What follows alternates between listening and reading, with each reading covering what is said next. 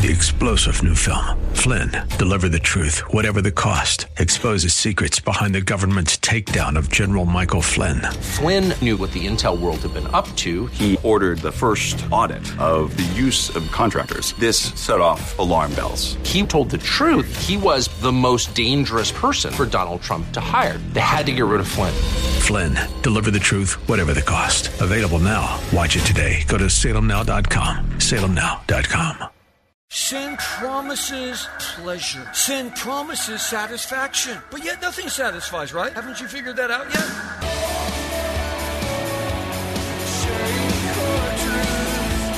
Welcome to Core Truth Radio, a radio ministry of Core Church, Los Angeles, with pastor and Bible teacher Steve Wilburn. Pastor Steve will be teaching the Word of God with truth right from the Bible. For more information, go to corechurchla.org. For today's Core Truth, we are going to continue in the book of James, chapter 1, picking up around verse 13 in a message titled, Life Has Many Turns. Turns, yes, life is full of turns. We turn some things on, and other things we turn off. Just like when we turn on and off the sprinklers, we turn on and off the radio. We also don't just turn things, but we make turns, like driving on the streets of Los Angeles, as we change directions in our cars, especially when we drive past where we're supposed to turn. You ever go, oh, that was my turn right there, and you drive past, you know. And then there's other turns, like when it's our turn to talk, you know, we listen and then we talk. We have a dialogue with someone. Or when it's our turn to take out the trash or walk the dog. Then there are times when we need to turn and change direction in maybe how we're walking in our life. That's when we find ourselves, traveling in as a person. Why is this? Because there are a lot of obstacles in life, and we have to change our direction in life sometimes. Lots of twists and turns that we can encounter in life itself. Some encounters can be filled with hardships and pain that we run into, yet many times those are the only times that we actually learn real lessons in life. Understand, many lessons in life don't come from arriving at a destination. The lessons all come from the journey that get us there. That's why when we come to a dead end in life, the best thing that we can do is make a U-turn, because two wrong turns never leads to a right turn. But two right turns could change everything in our lives. Yes, we are used to making turns. The only question is this: are you making more right turns in life, or are you making more wrong turns in life? It was Yogi Berra. That's not Yogi the Bear and his friend Boo Boo, just so you know. This is the famous baseball player that played for the New York Yankees. He said this quote: "If you don't know where you're going, you might wind up someplace else." Yeah, that's true. A lot of wisdom in that. And that someplace else might not be where God wants you to be. Again, everybody makes turns in life. Some are for the worse. We see this with celebrities like Martha Stewart. She went to federal prison because she lied. Britney Spears has taken a lot of wrong turns in her life, and she lost her right to make her own choices. Along with other celebrities like Charlie Sheen and Lindsay Lohan, they made a lot of wrong turns. They've never fully recovered either. What about some of our sports stars that made wrong turns? Lance Armstrong and Tiger Woods? Yeah. Yes, it doesn't matter if you're rich or you're poor. It doesn't matter if you're famous or if you're not. We can all make wrong turns. And today, as we continue in this series, Practical Christian Living, we have to look back now for a moment on where we started last week when we started this series. Our message title last time was The Reality of Life. We looked at the trials and the hardships that we face in this life, and how God, through His mercy, through His grace, works in the midst of our hardships.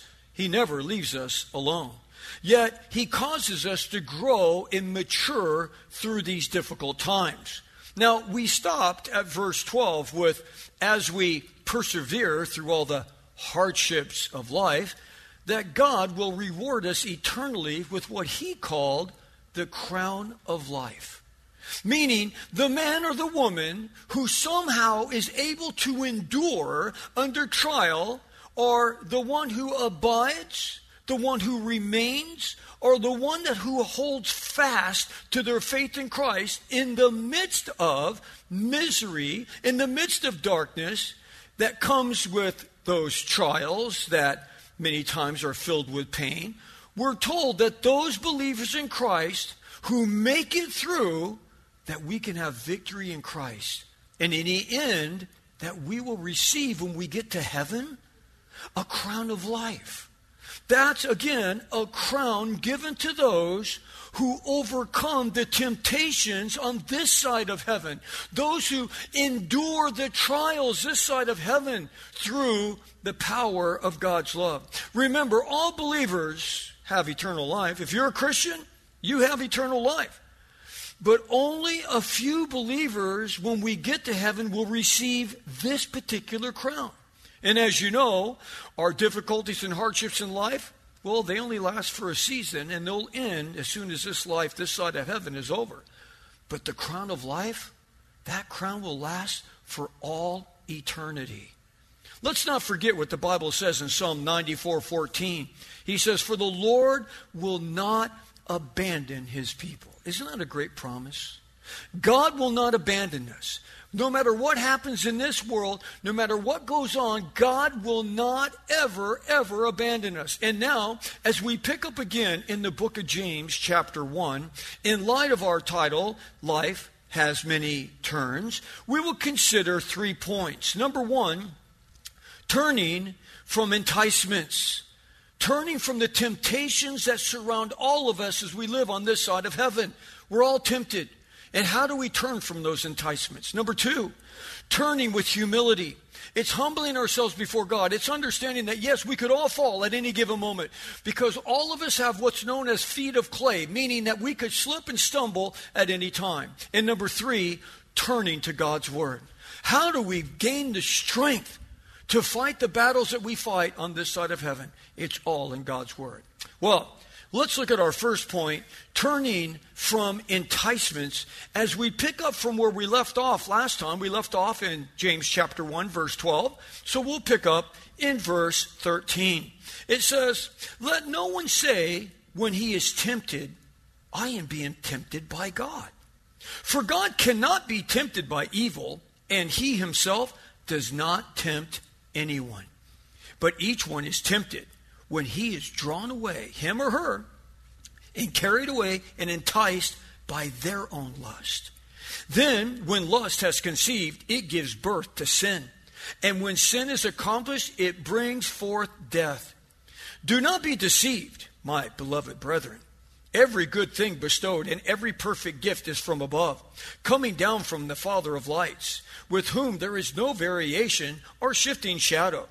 In the exercise of his will, he brought us forth by the word of truth, so that we might be, as it were, the first fruits among his creatures. Wow. Well, there's a lot to unpack there, so, let's start unpacking here. Now, as you know, we all live in a world of blame shifting. It wasn't my fault.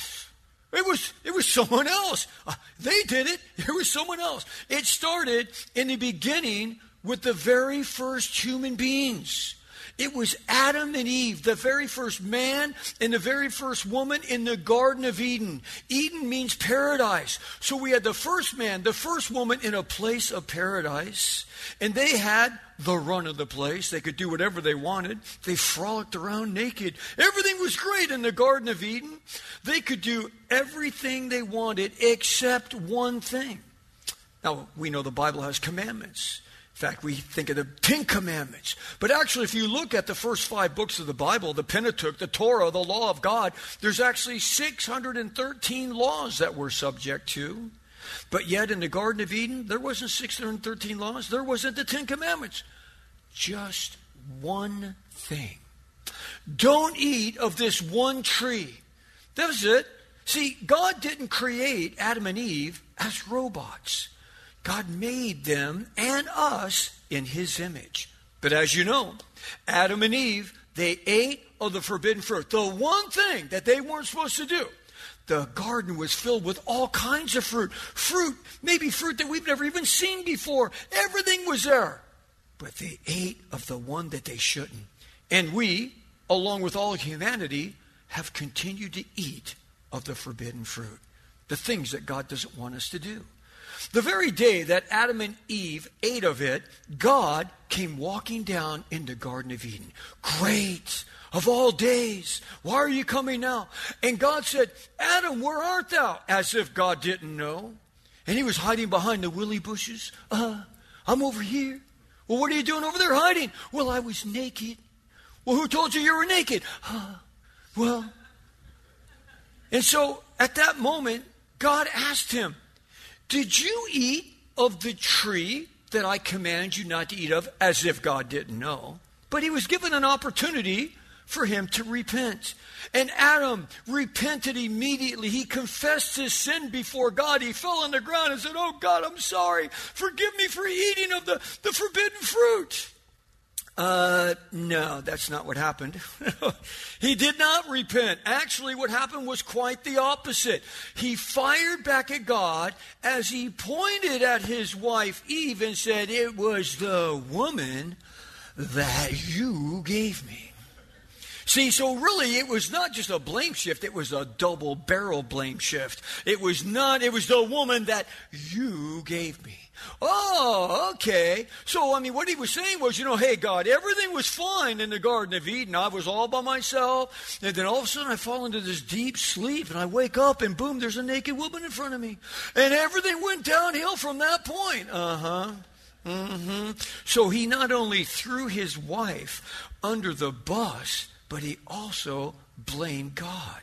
That's when God looked at Eve and said, well, Eve, what is this that you have done? And the woman, she pointed to the serpent and said, the devil made me do it. It's not my fault.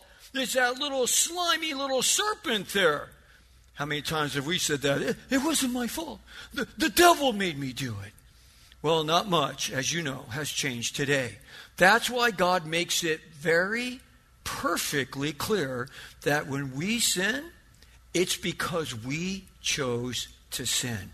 God doesn't tempt us. He doesn't create temptations or trials. The fallen world of man that has rejected God as their Savior has plenty of both temptations and trials.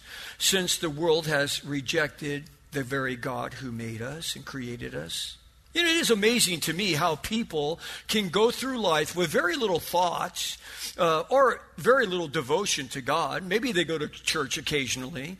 They don't read the Bible daily. They don't pray daily. They live, with their own sin in their lives, and they know what those things are, but they don't care. They kind of cover them up. But as soon as the bottom drops out, as soon as the fire comes down in their life, as soon as life turns upside down for them, they turn with their fist pointed towards heaven and they blame God.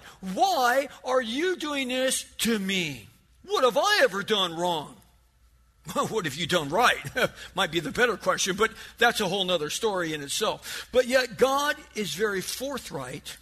God is very truthful to all of us concerning sin. He tells us exactly what happens when you and me, sin. He said in verse 14 that it starts when you and me are tempted. It's when we're enticed by what? Our lusts. Because we all have something that draws us, something like,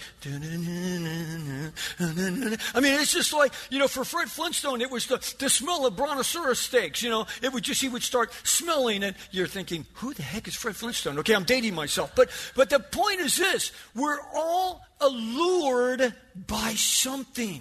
We're enticed. It's, and let me just say this. It is not sin to be tempted. There's all kinds of temptations out there, right? A temptation comes like, whoa, there's temptation. It's not sin to be tempted. It's only sin when we fall and give in to that temptation. Plus, we're not all tempted by the same things, right? What might be a temptation for you might not be a temptation for me. There are many areas of my life that I simply don't deal with anymore, like partying. I mean, it used to be. After my parents got divorced at 16, my whole thought was, where's the next party? I mean, it was always like, the whole thing. You're always talking, hey, who's got the party going on Friday? Where's the party on Saturday? You have this whole connection of friends. Like, where's the party at? It's always, where's the party? And I just remember party. But then I came to know Christ as my Savior. But, that was like some 44 years ago. So now it's like, the party lifestyle. Sorry, that's not a temptation to me. Yes, let's go out and get totally wasted, completely slammed, wake up with a hangover, want to throw up. It's like, I'm sorry, that's no temptation to me. Let's party. Sorry. No temptation, zero, nada, nothing to me. But there's other things that are tempting. So know this, it doesn't mean that all the past temptations are gone. It just means that now we must heed the warnings of God, because you have some things that are not tempting to you, but there's other things that are tempting to you. So we have to heed the word. And I love what we're told in 1 Corinthians 10:12. He says, therefore, let him who thinks he stands take heed lest he fall. So if you think, oh, I'm a Christian, I'm not tempted anymore and I don't sin. Yeah. How about not? He says, take heed lest you fall. Take heed. Be careful. Don't think that you've got everything conquered. Oh, yeah, I'm good. I got this. I got famous last words. It's like, yes, about the time that I think I have total victory in every aspect of sin in my life is about the time that I do something really stupid and I fall on my face. Understand, when we sin, it's just that. We sin. Notice how it happens. Look at verse 14 again. It's when we're carried away, or as the King James Bible says, when we're drawn away. Carried away or drawn away. That word carried or drawn away in the original language comes from a hunting term. It refers to a baited trap. Hunters will use traps that have bait in them. The bait does what? It allures an animal to the trap. The prey, in turn, is tricked by the bait. Oh, there's a T-bone steak hanging in there. Boom, he goes for it, only to find themselves ensnared within the trap. Verse 14 goes on to say, it's when we're enticed. Now this is a fishing term, which means, again, to catch with bait. As you know, fishermen many times will use live bait, whether it's a live smaller fish or it's a worm, but it's moving on the end of a hook. What does it do? It entices the fish. Oh, look at that little squiggly thing. And the fish will come up and they'll bite into the bait. But when they bite into the bait, what do they get? They get the hook too. And once the hook is set in that fish, they're done. And that's exactly what happens to us. What does sin do? Sin promises pleasure. Listen, the Bible says, look, sin is pleasurable for a season. If it wasn't so pleasurable, we wouldn't have a problem with it. I mean, like, if every sin of committing adultery was followed by, yes, it's going to destroy your family, going to destroy your spouse, going to destroy your children, and it's going to destroy you, you would look at that and say, oh, no way. But it doesn't look like that. All it looks like is, woo, okay, I get goosebumps. I was with someone at work and we reached down to grab something and our hands touched and I shot at my arm. It must be my soulmate. Oh, that doesn't happen with my mate anymore. So maybe this is my soulmate. So what does sin do? Sin promises pleasure. Sin promises satisfaction. But yet nothing satisfies, right? Haven't you figured that out yet? I mean, what person, place, or thing has given you a lasting satisfaction? So now this sin is going to satisfy you? I mean, it only satisfies for a moment. The pleasure is only for a moment. Yet once we take the bait, the hook is set inside of us and we become entrapped. There's an island in the South Pacific where these natives like to eat monkeys, okay, or like whatever, monkey burgers, I guess. I don't know. I've never wanted to eat a monkey myself, but hey, this is an animal. It's on there. Maybe you don't have cows walking on the beach and there's not pigs there for bacon. So they're like, hey, monkey burgers are good for me, I guess. But anyway, they're trying to catch these monkeys. Now, monkeys are hard to catch. Why? Because they're fast. And they can whip through the trees and they're grabbing branches. But you try as a human to catch a monkey. It's not easy. So they came up with this idea because monkeys like warm rice. So they take a coconut, they hollow it out with a little hole on top just big enough for the monkey to get his hand inside the coconut. They fill it up with warm rice. So the monkey would come down. He would smell the warm rice. He'd stick his hand, barely get his hand in there, and he'd grab onto the rice. Then he'd try to pull it out, and he can't get it out because of his fist. Okay, so monkeys are pretty smart. Like after a while, maybe they would turn it around and you hum it down. I don't know, but they stick their hand in, they can't get out. Then the guys would come and try to chase the monkeys. The monkey was so greedy with what he got, he wouldn't let go of the rice. So now he's trying to get away with the big coconut on his hand, and he can't, and the guys will catch it, and it's monkey burgers for dinner. Just like that. Okay, we kind of do the same thing. We latch on to sin, and we're like, oh man, this is what I want. But it's like, it's going to kill you. You're going to lose your life. Let go of the warm rice and you'll be able to flee. But no, many of the monkeys don't. Just like we start going into sin and we hang on to it and it's going to kill us. It goes on to say in verse 15 that sin brings forth death. Death, spiritually. But why?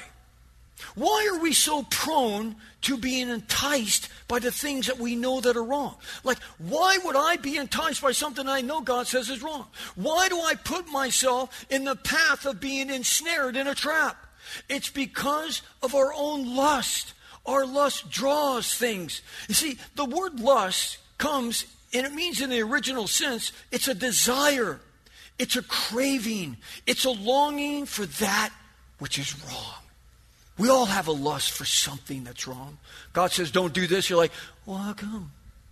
Don't you dare touch those cookies. Don't touch that. Hey, don't look at that. Look at what? It's like, it's just what we do. It's part of the sin nature. We're drawn to it. Know this, we're all born with it again. But how can we ever get to a place as a Christian to not sin? Well, God, in His infinite grace and of His infinite wisdom in working with us as humans that are clueless sometimes, He has given us all a wonderful and great promise. Understand, no matter how fierce the temptation is in your life, you know that feeling, no matter how alluring it is to us, God has given every single believer in Christ the way of escape. He has given you the way of escape. Let me read what it says in 1 Corinthians 10:13. It says, no temptation, not some, no temptation has overtaken you but which is common to man. And God is faithful, who will not allow you to be tempted beyond what you are able. But with the temptation, He will provide you the way of escape, that you may be able to endure it. Wow, what a great promise. He says temptation is going to come. Yes, absolutely. He's not saying there's not going to be any temptation in your life. Oh, you live in Los Angeles? Oh, there's going to be temptation. Temptation is a test. It's something that will try to persuade us. It's an attraction that will entice us. It's an attraction that will induce us to do what we know is immoral or wrong. And when that temptation comes, know these three principles with assurance as a believer. Number one, it's common to all men and women. So no matter what you're facing in temptation, no matter what it is, many other people are facing the very same temptation. So it's not unique to you alone, number one. Number two, that temptation is not too big for you. And finally, number three, you can be assured of this. God promises that He will provide a way of escape. Meaning, somehow, some way, there is going to be a way out for us. And sometimes that escape is simply one of these two things. Here's the two ways that God will always give you to get out. Number one, don't go there in the first place. Don't go where you're not supposed to go. And number two, are you ready? This is a secret. Are you ready? Run.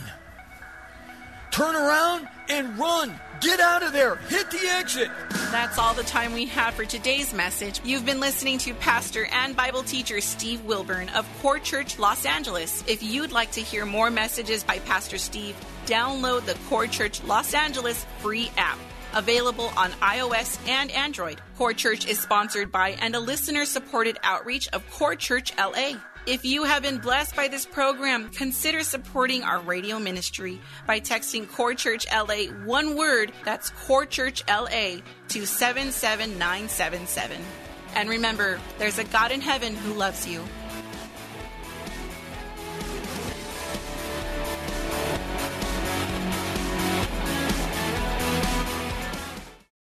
Three-star General Michael J. Flynn, head of the Pentagon Intelligence Agency, knew all the government's dirty secrets. He was one of the most respected generals in the military. Flynn knew what the intel world had been up to. He understood its funding. He ordered the first audit of the use of contractors. This set off alarm bells.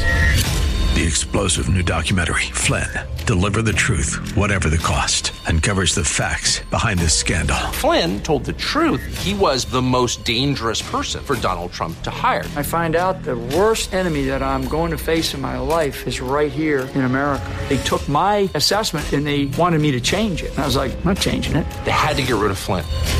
With in-depth interviews, archival footage, and never-before-seen personal records of the man behind the headlines. I just felt like I was drowning. Flynn, Deliver the Truth, Whatever the Cost. Available now. Watch it today. Go to salemnow.com. salemnow.com.